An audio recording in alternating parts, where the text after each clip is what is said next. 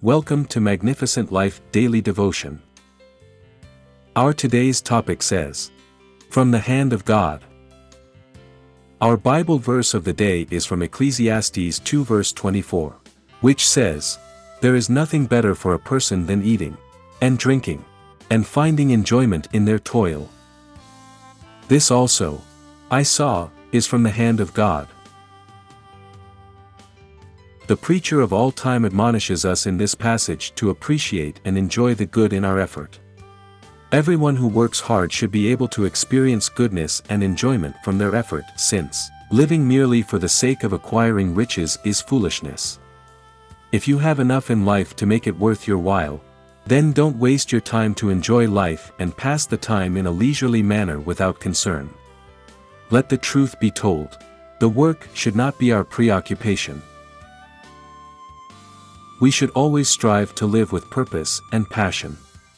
However, that passion and purpose come through only when we are willing to balance the demands of our lives with work, and enjoy our effort as much as possible.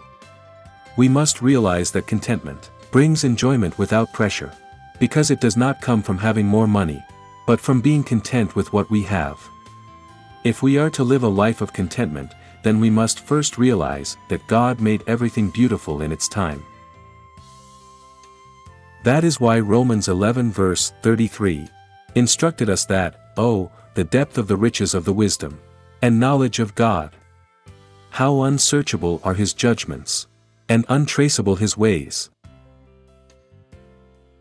Remember, all things work together for the good of those who love God, those who are called according to his plan, Romans 8 verse 28.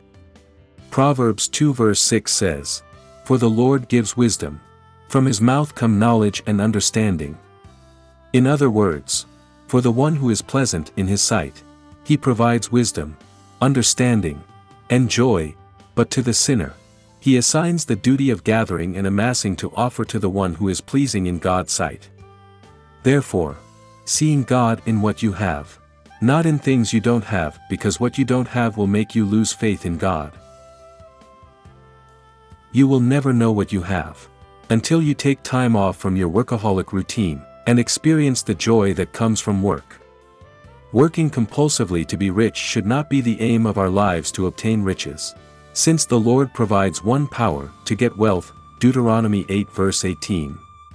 Moreover, life is in vain if the main reason for existence is to obtain money, and not everlasting life, that which brings God's presence into our lives to produce peace, purpose, power, and preserved soul.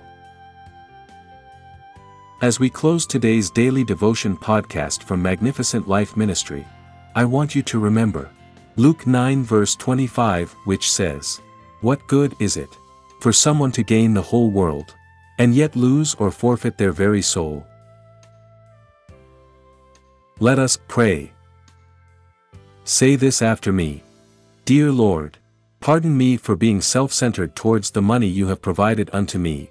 I make an oath to earn wealth for the eternal purpose, and not for worldly purpose. In Jesus' name. Amen. Thank you for listening to today's daily devotion from Magnificent Life Ministries.